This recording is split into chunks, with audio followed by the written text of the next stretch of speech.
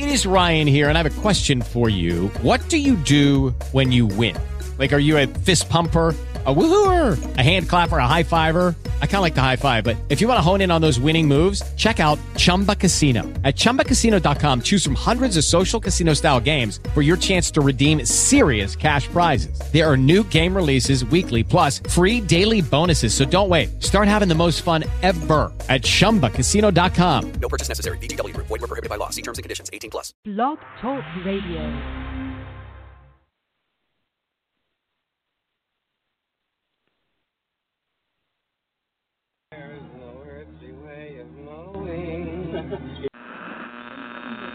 Goodman is out of time. Which direction we are going? That wrecked the El Camino. It would have been DWI.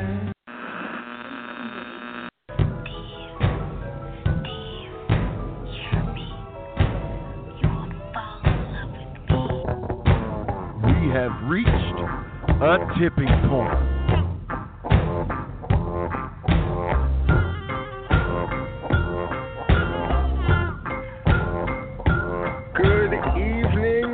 Good evening, ladies and gentlemen.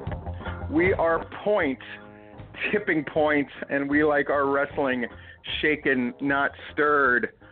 I am Stephen Platinum, and that, of course, is the man we call Q, Larry Goodman. Larry, Roger Moore died. Roger Moore. Yeah, I know. I was glad you mentioned that, because I was going to mention that too. We lost one of the better James Bonds, in my opinion. Roger Moore. Roger Moore.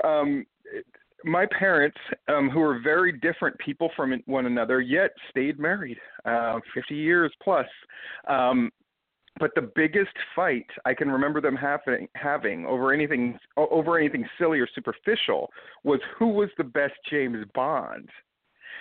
And I thought it was really apropos in like looking at how people look at wrestling nowadays, because my dad was like would just flatly just go, it's Sean Connery. Like there's no room for debate. It's Sean Connery. And my mom would go, that's what men say. She goes, women. She goes, at least this woman likes Roger Moore. And, I'd never heard anybody take up for Roger Moore before. And I thought, like, oh, that's really interesting. That for my mom, it was like, It's sort of like if I would ask my wife, who's her favorite wrestler? Outside of me, it's going to be like Cena and Roman Reigns. She goes like, yeah, and women would say the same. She goes, like mature, interesting women don't like Dolph Ziggler. And I was like, interesting. Well, Larry, it's been a pretty crazy 2 weeks in wrestling. I went to Atomic Wrestling Entertainment, and I'll be talking about that show report later. We're hoping to have Martin Stone on, but we're not sure that that's going to happen. We certainly hope it does. But Larry, what did you want to talk about first, Peach State or WrestleMerica? I say let's talk about WrestleMerica first. Oh, yeah, let's get in it. What a strange turn of events. Go ahead. For those that don't know, WrestleMerica, and please, fill in any facts and correct me when I'm wrong. So this started off originally as kind of like Luke Gallows' wrestling project, right? Yeah. And, at one point, it reminded me in those Perks shows, in that it started off really hot, big crowds, sort of like the new kid on the block, very well received, brought in a bunch of names. Luke Gallows obviously used what pull he had in wrestling. And again, this is before the Bullet Club showed up, or they're not the Bullet Club, but, it's before him and Anderson showed up on WWE television. And, it was a pretty big deal. And then it went through a sea change, and we've certainly had people on the show who were part of sort of like the new regime. And then it's gone. What the hell happened? Like, it's just gone all of a sudden. Yeah, just I hadn't really thought about the purse comparison, but it's an apt comparison in the sense of you had this sort of big deal show in a small town where there's not a lot else going on. So they made a big splash there in Barnesville, like the Perks shows did in Cedartown. So yeah, you had Gallows originally as there as the top star, and of course it was his deal. He lives in Jackson, Georgia, and then when he got signed by WWE, obviously he could no longer be appearing, and while they were still bringing in name people, the cards weren't as spectacular in terms of talent as they had been. And then lo and behold, we get this announcement of Bulletproof Wrestling with Cody Rhodes coming in as the top star, and at least according to the Sports Illustrated interview he did, as the talent recruiter. And 2 shows into the run, it's over. They announced they're closing down with the story that they can't say why they're closing down because of legal ramifications.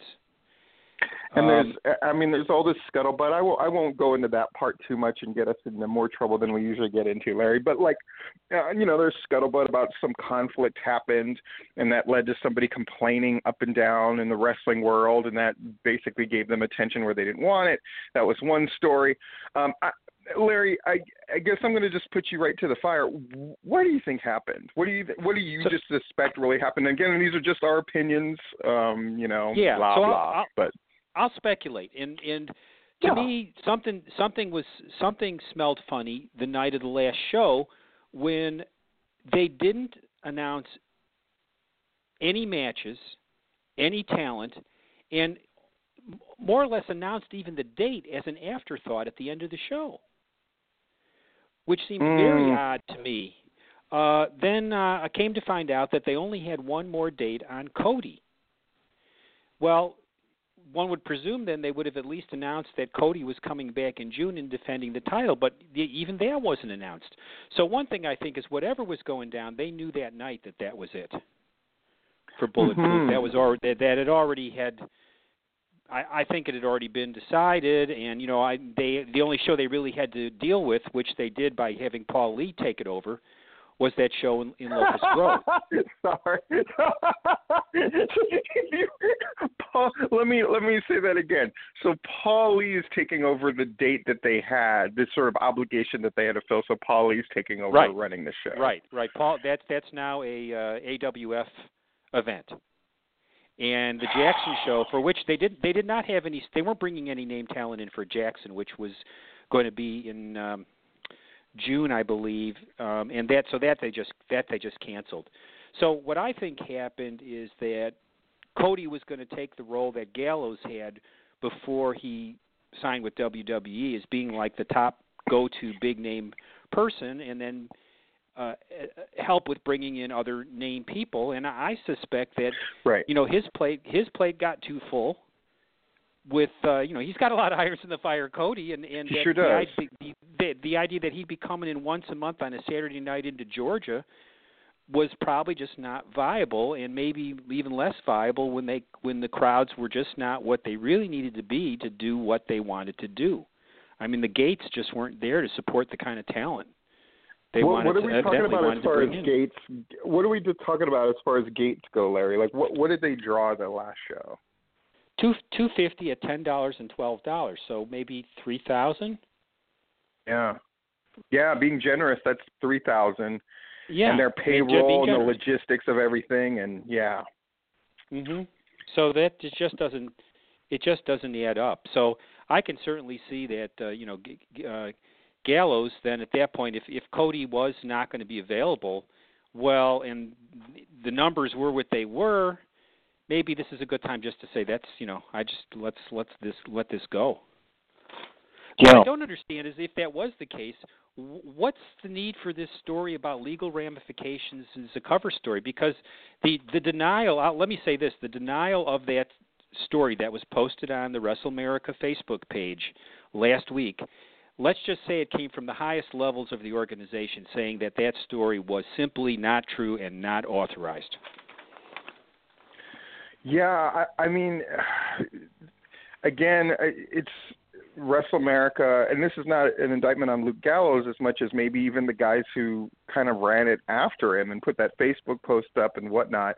I mean, they'd rather, climb a tree and tell a lie than stand on the ground and tell the truth. I think it's just one of those things where, it's the old Occam's razor thing, right? The simplest answer is usually the correct one. And when a wrestling organization shuts down, to me, it just comes down to finances, right? Unless you have a special case, like with Rampage, finances played in, and that's certainly the excuse they gave. But I think it just came down to, I think Simon Sermon kind of nailed it. It's Doc Gayton's vanity project. So if you're not going to include him, he's going to lose interest real fast, and all of a sudden money becomes a much bigger factor. I think with WrestleMerica, I think it was conceived of as a money-making venture first and foremost. And that's not an indictment. It's just, I don't think Luke Gallows, wanted a wrestling project to do for fun. I think his thing was, let's do this thing, let's have it make money. And if it's not making dollars, it's not making sense. And why that is such, it's funny in wrestling where, how many people make a living wrestling? Very few outside of the WWE, but yet it's this shameful thing whenever you talk about money still. Because realistically, who is making a profit, a discernible profit? Probably not many, if any, outside of a couple of groups. But yet, everybody acts like they're making money. It is one of the – I was talking about this earlier, Larry, how kayfabe is dead. But I go, but the funny thing is it's not really dead because, sure, in terms of is it presented as a competitive sport? No. Do the guys even bother covering up photos of their vacation trip together, Roman Reigns and Braun Strowman? No. But people still put on airs, and people still put up fronts, and people still put up this attitude of like, I got to make money. I make money when I do this thing and blah, blah, blah. Chris Nelms, if you're doing a Friday night NCW show, you're not getting paid for that show. Right? But they all pretend like they are getting paid. When, I know the economics of these places. So do you, Larry. WrestleMerica, I think it just comes down to it wasn't making money. But for some reason, there's something about that isn't good enough. They have to paint it as legal things. And it's by saying something legal, the implication is that Luke Gallows isn't allowed to because he's in the WWE. But clearly they had already addressed that issue years before. So yeah, I don't know. Yeah, I like that WrestleMerica name. I thought was really great for what they were, which is again, and the only show in a town where there's no. Barnesville is one of those towns that when I'm driving back to Florida, it always comes up on the sign, on 75, right? I see it, yeah. And I go, my God, this is way the hell out here. And it's not like they were even close to the exit, apparently. No. Right? It's not like you took that. It's its own place completely, like Cedartown. It's like out there in its own little world. Yeah, Cedartown was out there, boy. It was a commitment. Peach State in its own way is like that, too, where it is a real commitment to go there. You're driving on, a bunch of miles on that one road to get there. But yeah, WrestleMerica being gone is that's kind of a big alteration of the landscape because even though they weren't, Yeah, I feel bad for the guys that had a good learning experience. Yeah, the Tyson Dean. I thought it was a great sort of vehicle for Tyson Dean in particular, because with NWA Atlanta folding up like a cheap tent and kind of going out in a weird way that they did, like WrestleMerica it felt like a step up for him. And then once they let him started sort of running with the ball, he was their champ. They were kind of making a bigger deal about him and the local guys. and kind of integrating them more seamlessly with the talent they would bring in, instead of it just being, here's this guy from the outside. He's going to wrestle the local guy, but it's not really going to be competitive. It's just the local guy's there to put, which is very indicative of the Perks shows, right? So it's like you would get Awesome Kong, but Awesome Kong was going to wrestled Nigel on the show that I saw. And Nigel was just there to get demolished by Awesome Kong. You know, like it was less about integrating into a league and more like a typical sort of small town indie exhibition kind of feel. And I say that like that's a bad thing. That's how most promotions are, honestly, where it's just, you know, here's the talent, you're paying to see them, they come in, they go over, and so on and so forth. But yeah, do you think anything is going to take its place? Is the school? No, I mean, well, there is the rumor that somebody wants to buy it, but again, like we talked about with buying Cornelia, what are you buying? Yeah, the WrestleMerica name without Luke Gallows and Cody. I mean, what are you really buying? So that doesn't make a whole lot of sense to me, but there is apparently at least one party interested. So we shall see. The other thing I was going to say is, you know, the opportunity for these guys to learn from Joey Mercury, who was what's happening with the school? School continues on. This does not affect the school in any way. The Bulletproof Dojo is still a going concern and is not impacted by this the closing of the wrestling. Joey Mercury's still there. Luke Gallows is still behind it, and that goes forward. Okay.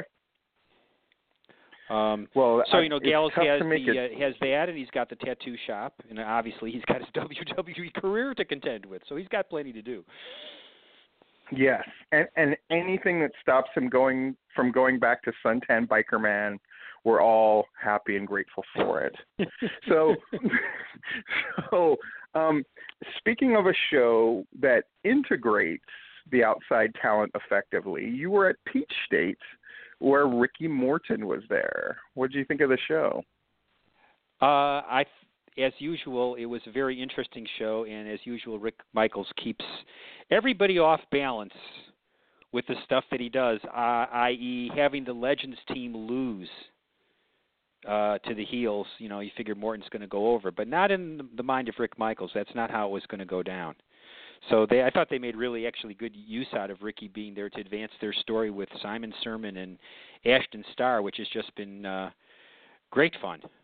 Great fun. Yeah, according to your report, Ashton Starr's act is finally beginning to catch on with with those fans. Oh yes, they got it. They're getting it now. It's working very well. It's really clicking, and he and Simon, I think, have a good thing going. When he came down with the giant-sized picture of Simon and told Ricky that was the real legend, not old fart Ricky, that was pretty good stuff.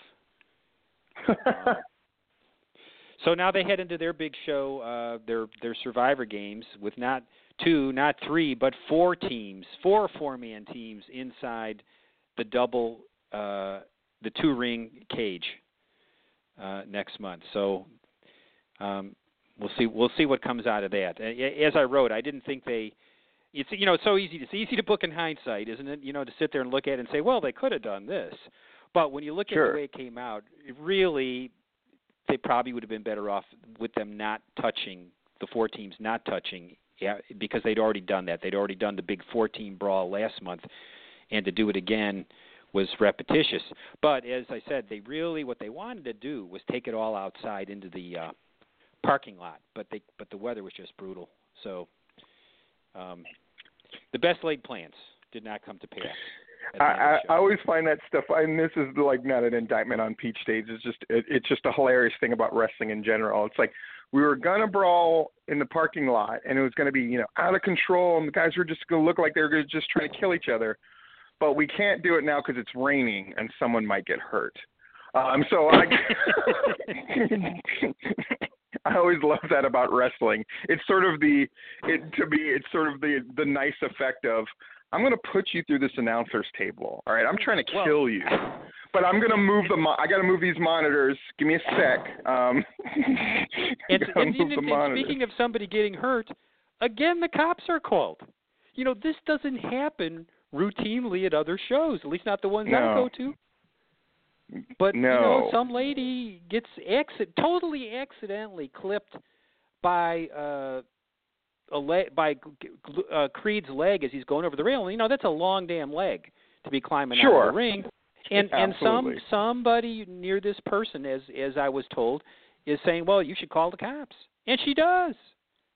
And we got the cops knocking on the dressing room door to interview Creed about what happened. I blame that on three things. One, I blame that on cell phones, because now it's as easy. The first thing that crosses your mind, you can punch in 911 before saying boo. That's a problem, right? And two, I blame just the of course, the litigious society and all that stuff that people talk about all the time. But three, I blame all those damn commercials for lawyers that now treat getting hurt like you won the lottery. Right? Yeah. Such and such attorney got me $500,000. Thanks. It's like every accident, everything that happens to you is the potential to make money instead of the money being what it's really supposed to be for. I don't know if most people realize this. What money is for in lawsuits is an attempt to make you whole. If you're not hurt bad enough to require medical attention, take off time off of work, it doesn't matter, folks. You're not going to get money to right that wrong because there's no wrong to be righted. Merely getting touched by a wrestler is not enough, even if it is Logan Creed's big-ass tree trunk leg. Well, I think, the way Creed put it to the police was that if he wanted to kick this lady, she'd have gone through the damn wall if he was trying to kick somebody. The other thing that occurred to me is, can you imagine if Atlanta Wrestling Entertainment had the Peach State fans? They'd have been out of business long ago. They would be making money. They should have gotten sued by now. Yeah, at the Academy Theater shows, you remember those. That was half the fun. We even entertained the idea of, these tickets that we print out and give everybody, we need to put some kind of waiver on the back. Because my thing was, fuck it, throw them over the top rope. If you got thrown over the top rope, there was just that ballet bar to protect you. And oh my God, there was no fucking room at all. It was ridiculous. Oh yeah. I just remember spots like, Jeter ending up in somebody's lap, Supernatural doing a sliced bread #2 off of Corey's stomach. That was, me walking on top of the chairs and fans' heads walking to the ring. That's, that was part and parcel of the fun of the stuff. And, but yeah, I'm sure, again, and you know what? I'll just say this. This will get me in trouble, but that's fun. So if people think that me and wrestlers never were in the back and went, such and such fan is annoying, definitely throw me. I'm sure, Larry, you'll remember the very early Porterdale shows. Beers used to go flying because they were right there. They would just sit on those benches on the side that were 2 feet away from the ring. And the guys would, when they would fight out on the floor, screw you, that was part of it. At the Atomic Wrestling Entertainment show that I went to, 2 of the guys took it out of the ring. Well, every match was out of the ring. I'll report on that in a bit. And 2 of them, the ring announcer just came over to us and said, you guys better move. And sure enough, the guys just dove and landed and wiped out our seats and knocked down a bunch of people. And, that wild and woolly aspect of wrestling, kind of crazy. I guess that lady, I don't know, did anything come of it? The cops certainly didn't. They probably talked to Logan Creed, but they didn't arrest him or anything, did they? They took a statement. I did hear that she went to the emergency room. I don't have any knowledge of what came out of that, but no, I don't think anybody got arrested as far as the wrestling end. No. What she needed to do was get some good color off of that kick. She just I can show her how to do it because I just rewatched the Secrets of Pro Wrestling Revealed tape, so I can tell her how to do it. And Dr. D can slap the shit out of her. So, wow. So Atomic Wrestling Entertainment, I'll talk about that real fast. So is a show in Cocoa Beach, Florida, which is about an hour away from Orlando. And it's run by a guy named Alex Red. This is one of his first shows. He's done like 4 or 5. And that venue in Cocoa Beach, it's like the Cocoa Beach Expo or Auditorium or something like that. It's a great facility. It's really great. There were... Whoa. Time out. So is this Yes. this the Alex Red was another one of our no-show guests, that Alex Red? Yes. Okay. Yeah. Oh, I mean, he's as flaky as a good apple turnover. There's no doubt about it. He's a young guy who was like a ring announcer for Chase and Rant, and then now it's kind of like he's a young, really energetic guy that doesn't know the first fucking thing about running a show. So the show itself, the opening match was they had Sin Bodhi teaming with Gangrel against 2 like Florida guys, one of whom's Chico Adams, who I like a lot. The match starts outside of the ring. They just brawl all over. The match goes 20 minutes, and it's just the same stuff again and again and again. And it's the faces basically beating up on the 2 local guys who win with a roll-up at the end. So the local guys went over, and the crowd, but this crowd was into it. Every match was 20 minutes long. Every match went out of the ring. Every match had one of 3 of the same spots. My kid, they lost her right away. And she was so excited because one of the big matches was, there were 4 women in it. Gabriella Rio, a local girl of little note, Leva Bates, and Rosemary. So my kid is the big Rosemary fan, huge Rosemary fan. In fact, there are great pictures of her. She did the whole Rosemary makeup, and Rosemary just loved her, and it was great. And so that match comes up. Now, Wayne Van Dyke, who's a wrestler in Florida, young guy too, had a heart attack at a show and then died. And I mean, he was an in-shape guy, so it was a complete shock. He's one of these guys that everybody loves. Like, he's just a really nice guy. I've met him before. Just a guy that, he was just like, he was one of the boys, but, smart, great guy, died. So they did a 10-bell salute in the beginning where the bell was rung badly, pet peeve. But they did a 10-bell salute. And then in the midst of Leva's match, she's the cosplayer, so she cosplayed Gwen Stacy, which anybody who knows Spider-Man comics knows Gwen Stacy dies. So they did a bit where she died in the ring and then came back to life and then rolled up Gabby for the finish, which was problematic in the sense that guy just died and you're doing a dying spot.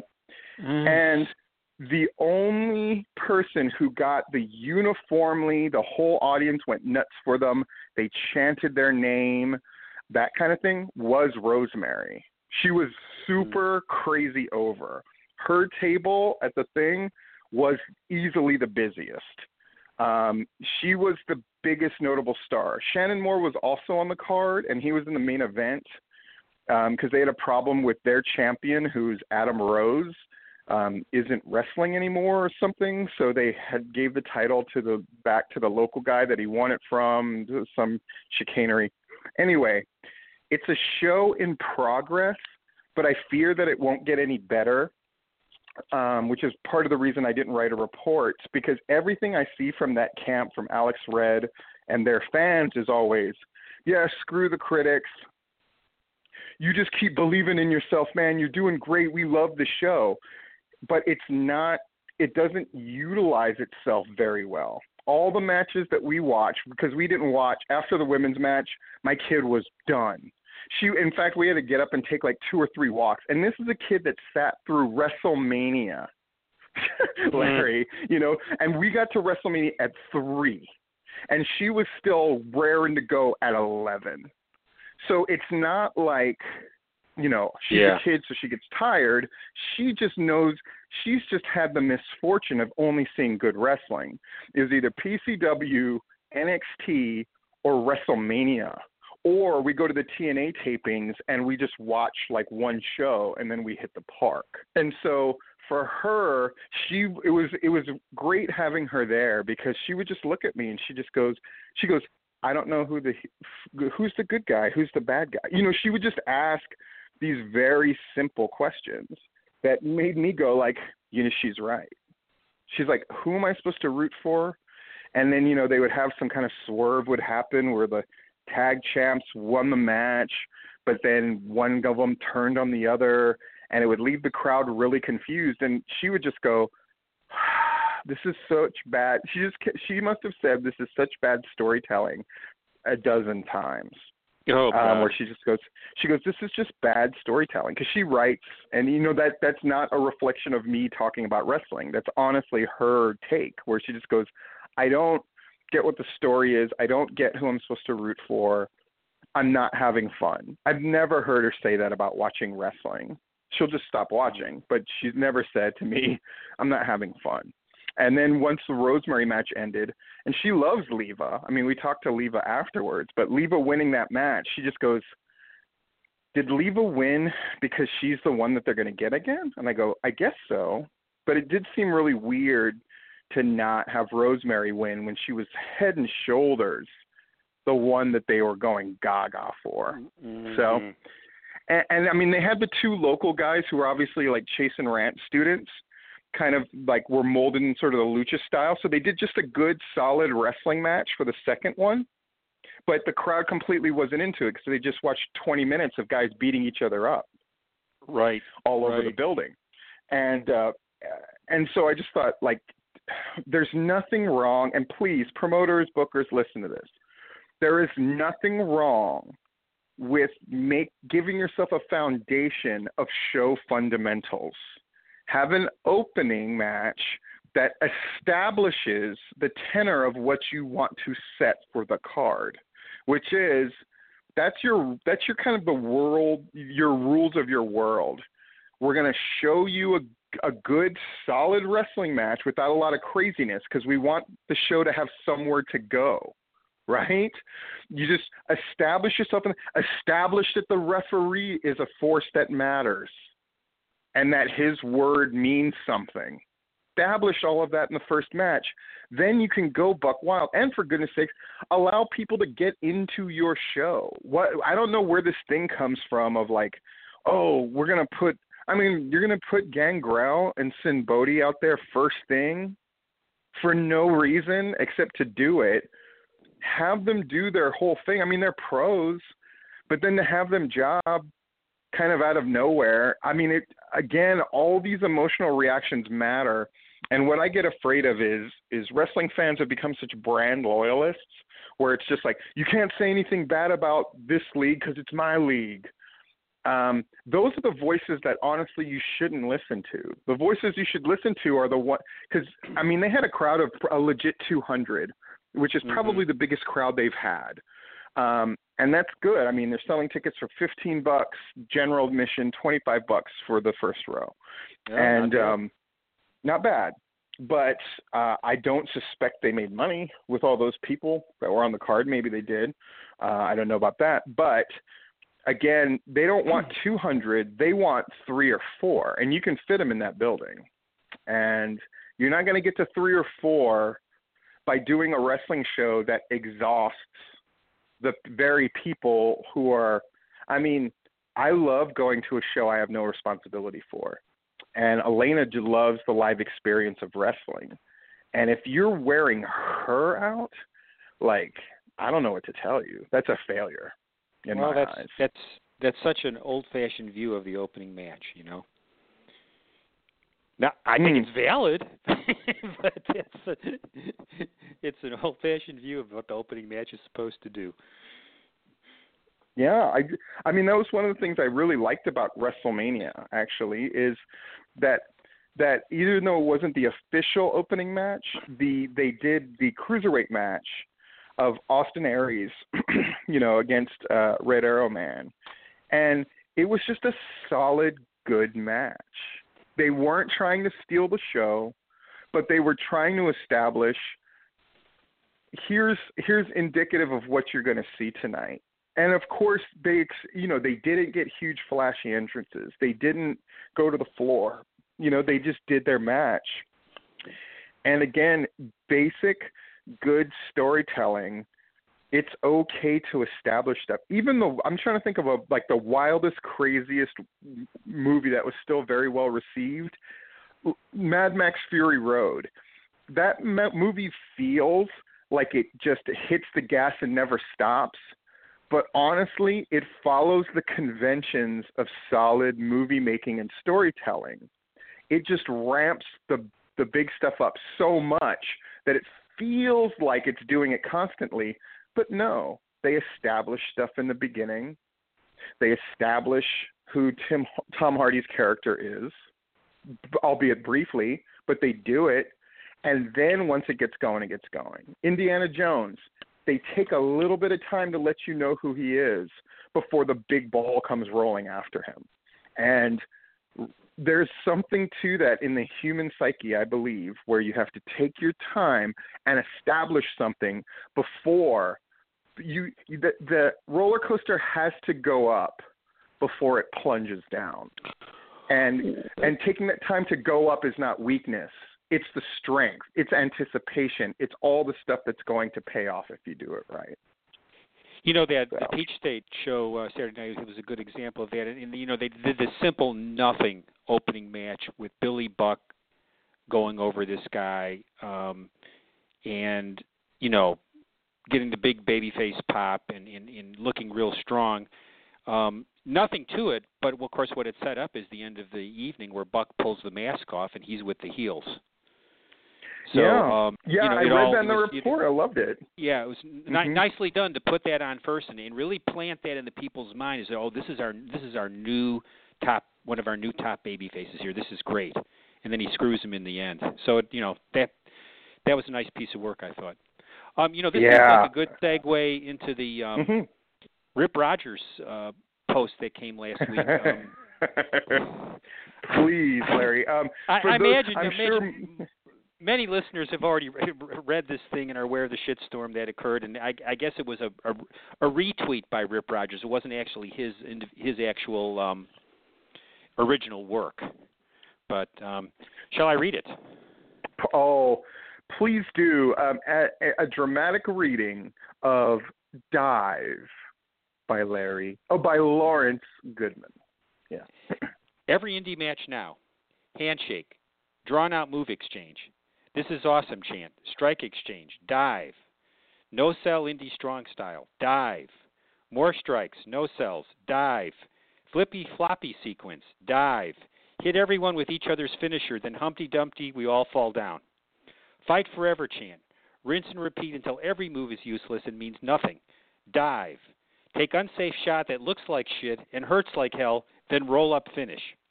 Handshake and hug after match. Everyone's hand raised. All these guys chant. Go home and type on social media thanking your opponents and company for the match and telling others they should book these guys. Dive.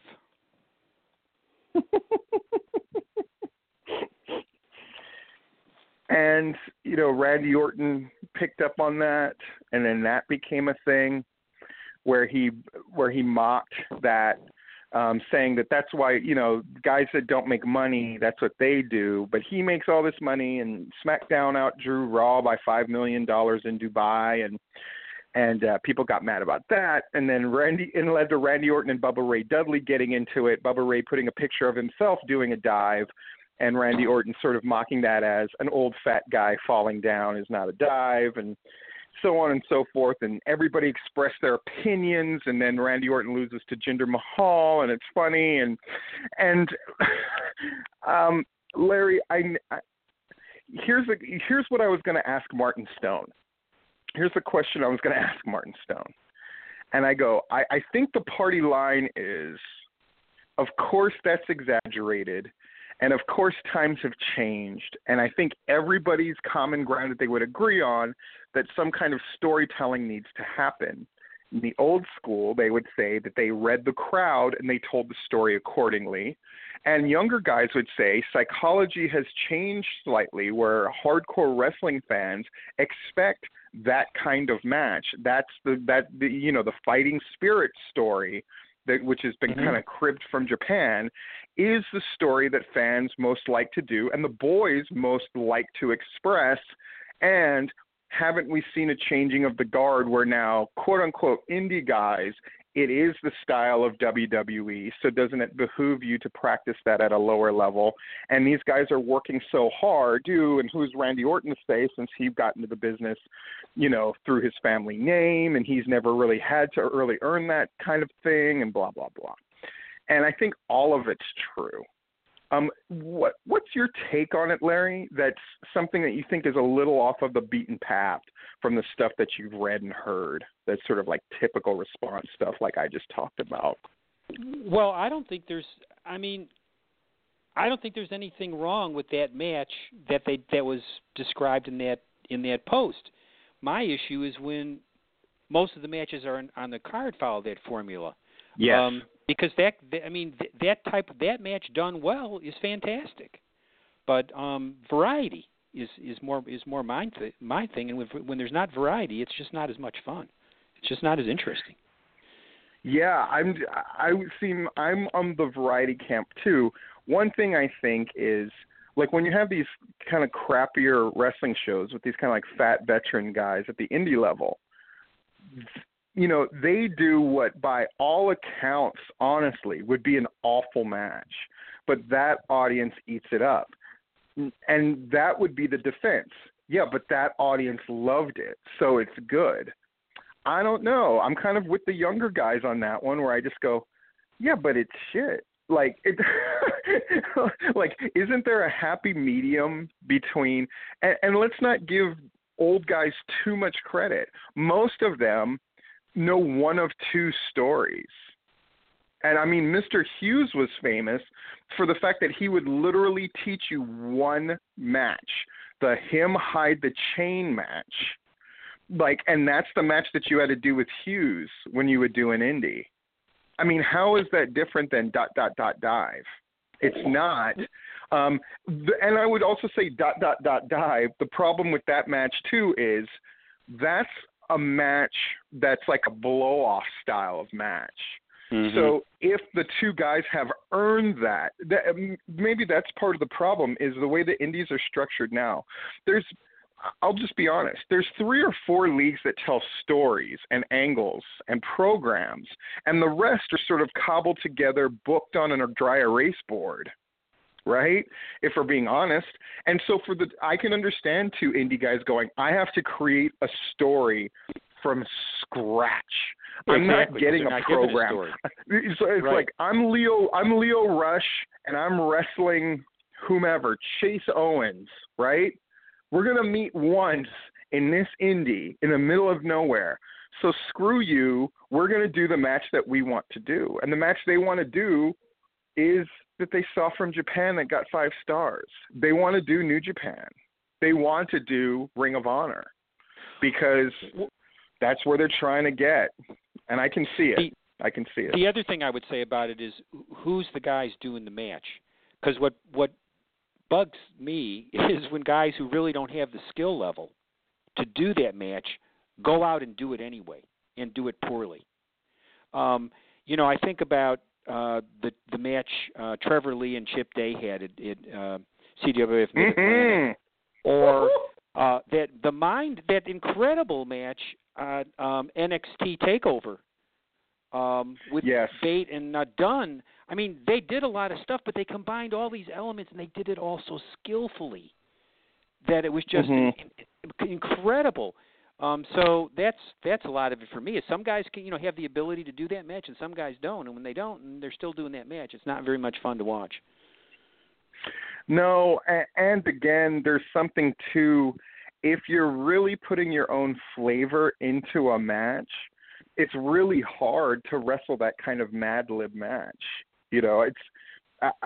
For my last match against Shane Marks, we could have, we could have like stumbled our way through that. Well, I would have had to stumble my way through that kind of match.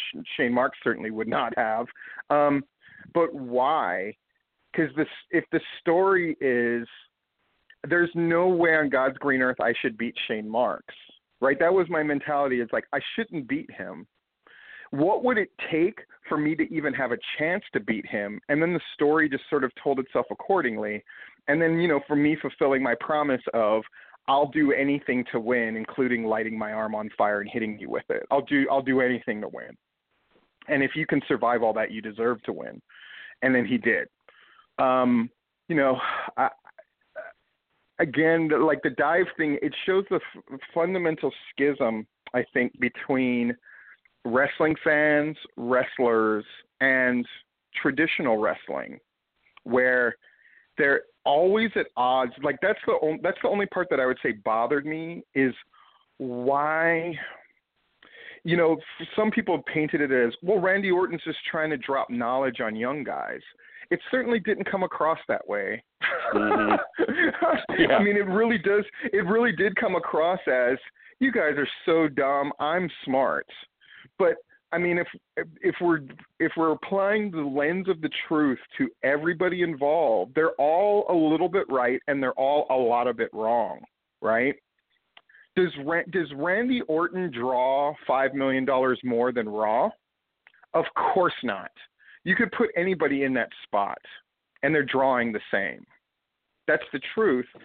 Somebody said it best. I think it was, oh, God, this is going to make you sick to your stomach. Eric Bischoff said it best, where he said, let's be honest, for Randy Orton, it's not about getting a job or being a draw. It's about just staying on the It's just staying on the stationary bicycle.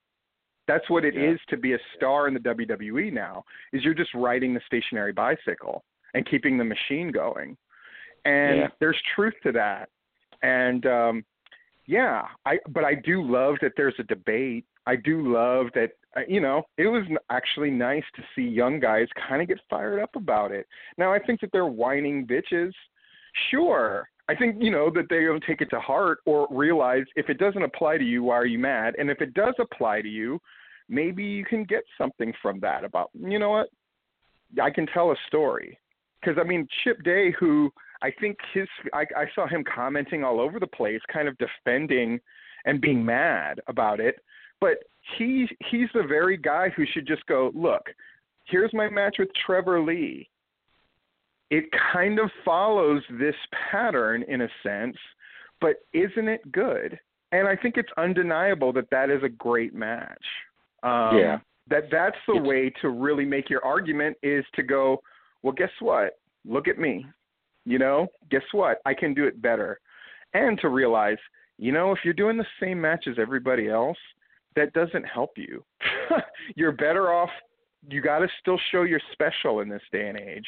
And anything you can do to do that, and it doesn't take a whole lot. You just have to be a little bit better at certain aspects of things, and you can stand out. I still believe that. Or look at the matches that Drew Adler did with Donovan Dijak on those WrestleMerica shows. So whatever, if WrestleMerica's dead, man, they did give us some great matches down there. And those were just absolutely tremendous matches. Do you think those, real quick, Larry, did those the Drew Adler matches at WrestleMerica? Now, WrestleMerica, to me, is much more the kind of crowd. I'm just in my head. I just think of them as the crowd that's, there to see names and they would be very happy with, an old school Southern, like what I consider like a bullshit match, like the kind of thing you would have seen on the Ted Allen memorial shows for most of them, that kind of like chicanery kind of stuff. Did they go for the Drew Adler stuff? They went nuts for it. Well, two things about that. One is that the first show he had a little different crowd because he had the Jimmy Havoc match. But it was the way the show was constructed that that was the only match that was given that much time, where they did all the back and forth near falls, and they built it over 20 minutes so well. So the people absolutely went nuts for it. You had to. It was that compelling and that different from everything else on the show. Yeah. So that made a huge difference. You didn't have 5 matches trying to do that on the show. So that was, that's what I say about that. Hey, it's kind of a shame that we didn't have Martin Stone. Well, it's definitely a shame we didn't have Martin Stone on here, because can you think of a time when British wrestling has been in higher esteem in the United States than right about now? Boy, sure stole it on that NXT show, didn't it? Holy moly. Holy moly. So hopefully we can still get him on, and our curse of guests no showing and missing for whatever reasons will be broken at some point here in the near future. Wanted to touch on this the last time we were on and never got around to it. The Billy Corgan purchase of the NWA from Bruce Tharp. Let's talk about that. So, what are your thoughts about Billy Corgan purchasing the NWA? I'm dying to know what he plans to do with it that's going to make a difference. And does he get anything out of purchasing the NWA that he wouldn't have gotten just by starting another promotion by another name? Now, I do understand one of the things that's changed about that deal that does make a difference is he did get the NWA on-demand service and the rights to monetize the Houston tape library. So without that included, I really couldn't understand it. With that included, okay, yeah, I can see that that's something. But I really just would love to get to know in his head what does he think he can do with this? I would imagine that, and I mean, this is me wishful thinking, probably not in the way that you think I'm going to say. I'm hoping that this is really about Billy Corgan being a bit mad at TNA and trying to think of the cat's paw that he can use to immediately strike at them. And I would guess if he had this, he started things kind of from scratch before, and I think he realizes what a yeoman's task that is. So even just getting the credibility, and to his credit, he hasn't done a whole rash of announcements. I think that's the smartest thing that he's done so far. Think about Global Force, all the bogus noise that they made. Right.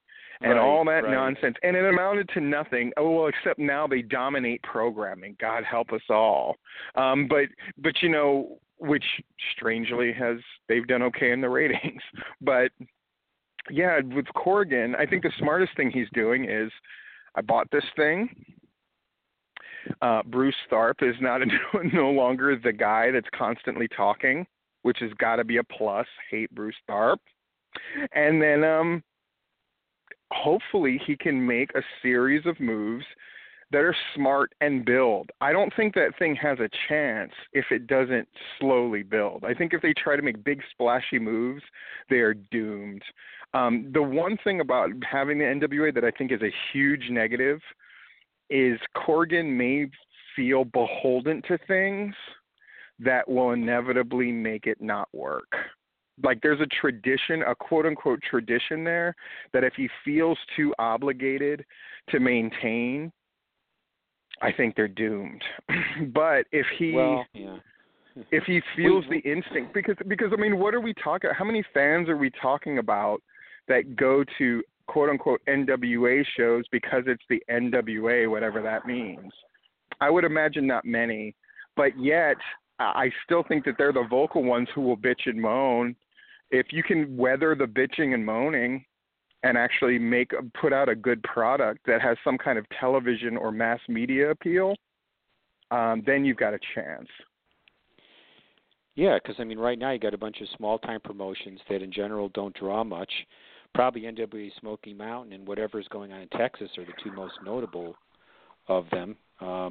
They've never been able to make the traveling champion idea work because, you know, so many of the promoters don't have the money to bring in the champions. So it's that model is there's no point in going down that road again. I wonder, you know, my first thought was, wouldn't that be a kick in the ass if they got NWA Anarchy back on board? I had that thought too. Wouldn't that be? That would be interesting. Certainly, I'll say this: Corgan's done something that I thought impossible, which is people seem universally at least optimistic about him buying. No, I don't think that I've ever read one single thing where someone went, "This is absolutely horrible." I think if anything else, it's at worst it's a change. At best, it's a giant step up potentially for the NWA. So we shall see what we shall see. What are there NWA promotions in Georgia still? NWA Atlanta's gone. No, there is the one Syndicate Wrestling Promotions, which is now changed its it's now NWA Georgia. It's now Syndicate Wrestling Promotions doing business. I'm not phrasing this exactly correctly, but basically it's NWA Georgia is now Syndicate Wrestling Promotions. And they're running in July and bringing in Rob Terry on top of the card. Rob Terry, Jason Kincaid is coming to wrestle Stunt Marshall. And there's one other Cahagas or whatever, however you pronounce it, is coming in for that show. So they've got a show in Columbus on July 15th. They're the main NWA promotion. There's also NWA Southeastern, I think it's called, way down in South in Georgia. So we do have some NWA representation still left in the state, for what it's worth. I would have lost that bet. But before we go, a couple of local notes here. Southern Fried Championship Wrestling is going to take a shot at running on a weeknight. I saw that on a Thursday, yes. Yeah, they're going to run on a Thursday and then come back 2 nights later, also at the Knoll Rec. Now, to me, I like the idea of running on a Thursday. I like the idea of a wrestling show to start the weekend early. But I would wonder about that one. Maybe it ought to be a bar show instead of in the same building they were going to run Saturday night. Yeah. I don't know. Thursday night feels like a bar night show. If again, and I mean this is a Southern Fried thing, I think if they stick to it and give it the old college try, that doesn't mean one show. The show is not going to be a success the first time out. It's just not. You know, they're going to have to paint it as a success. I get that. But it's not going to be. They're going to have to run that thing consistently enough that they can garner an audience base for it. If it's going to be the kind of thing where they go into a town a couple times and try it, it's not going to work. I mean, I'll just say that it's not going to work unless they do it all the time. And, I mean, are they risking burnout doing 2 shows in 3 days? Yeah. Yeah, I think they are. I'm not sure it's the most well thought out thing. Then again, they probably got some money breaks on the Thursday night and all that kind of stuff. And, you know, there's definitely advantages if they just get to keep the ring up and get to keep everything in place. I could definitely see the advantage of that as well, most certainly. So, yeah, we'll see. And, you know, they're doing it right. And Charles kind of put the call out looking for, like, young talent, like guys that are looking to prove themselves who are trained. And that could be great is Todd running those shows as well? I don't know that. I assume that, but I don't know. I mean, it's a good opportunity, you know, and they can try out in similar in the way that APW sort of fed guys to Anarchy and Wildside. That could be a great system for them as well if they will continue to run it in the long term. I don't know how financially viable it'd be. I imagine it'll be kind of a lost leader, if anything, but we'll have to see. Yeah. Also, AWE returns to action at the Southern Fried Game Room Expo.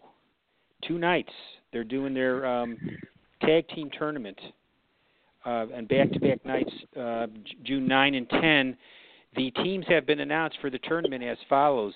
Lacey Twins, the infamous Heisenberg brothers of Atlanta Underground wrestling fame. And Submission Squad, the besties in the world, that's Davey Vega and Matt Fitchett. Dark City Fight Club, the Kraken, the Carnies, Slade Porter and Adrian Armour. Ugly Ducklings are in the field.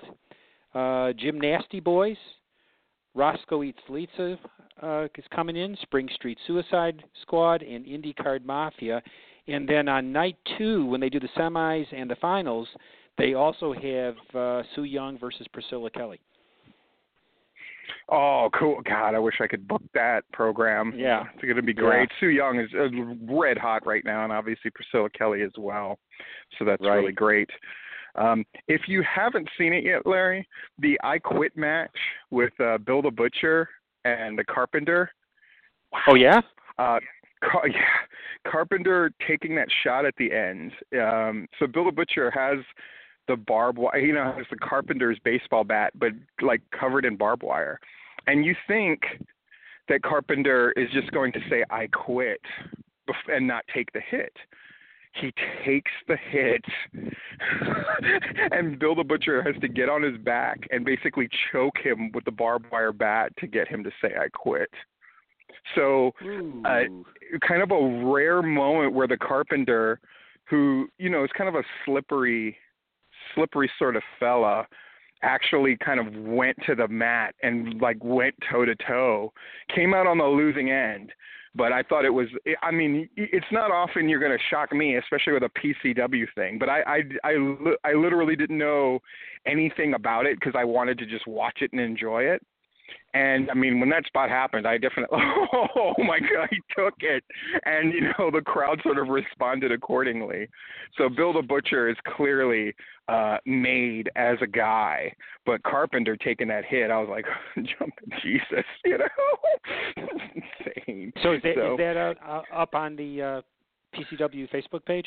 Yes, I believe it is, yeah. Cool. And a match went up today. Hankins dug into the archives, sort of going like, look at this great stuff PCW's done in the past. So a tag match from Sacred Ground 4 is up there when De La Vega teamed with Adam Pearce against the Big Effin' Deal. And I just remember loving that match. It's to me when Vega really showed that he was on par with anybody as far as working in a ring and just kind of working his grown-ass man thing. And I remember Adam Pearce and like trying not to laugh throughout that match of just like, oh my God, this guy's great at this, like, holy crap, this little thin Puerto Rican kid is amazing. And so that's always a delight to watch as well, those matches. So, well, folks, tune in Thursday night for Peach State Pandemonium. They're back on a regular basis after their hiatus. And we will return 2 weeks from tonight. Maybe we'll even have a guest. You never know. Yes, we'll do our level best. I'll see what I can do on my end. I have a feeling I can get somebody. Yeah. But for Larry Goodman, I am Stephen Platinum. We'll see you in 2 weeks for the tipping point. And we got one last thing to say to you, and that is, of course, dive.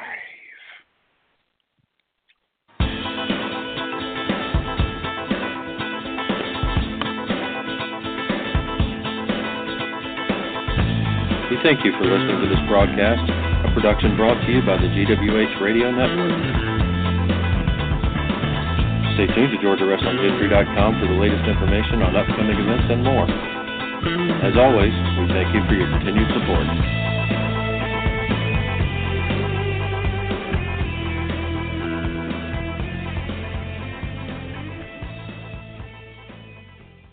With Lucky Land Slots, you can get lucky just about anywhere. Dearly beloved, we are gathered here today to... Has anyone seen the bride and groom? Sorry, we're here. We were getting lucky in the limo and we lost track of time. No, Lucky Land Casino, with cash prizes that add up quicker than a guest registry.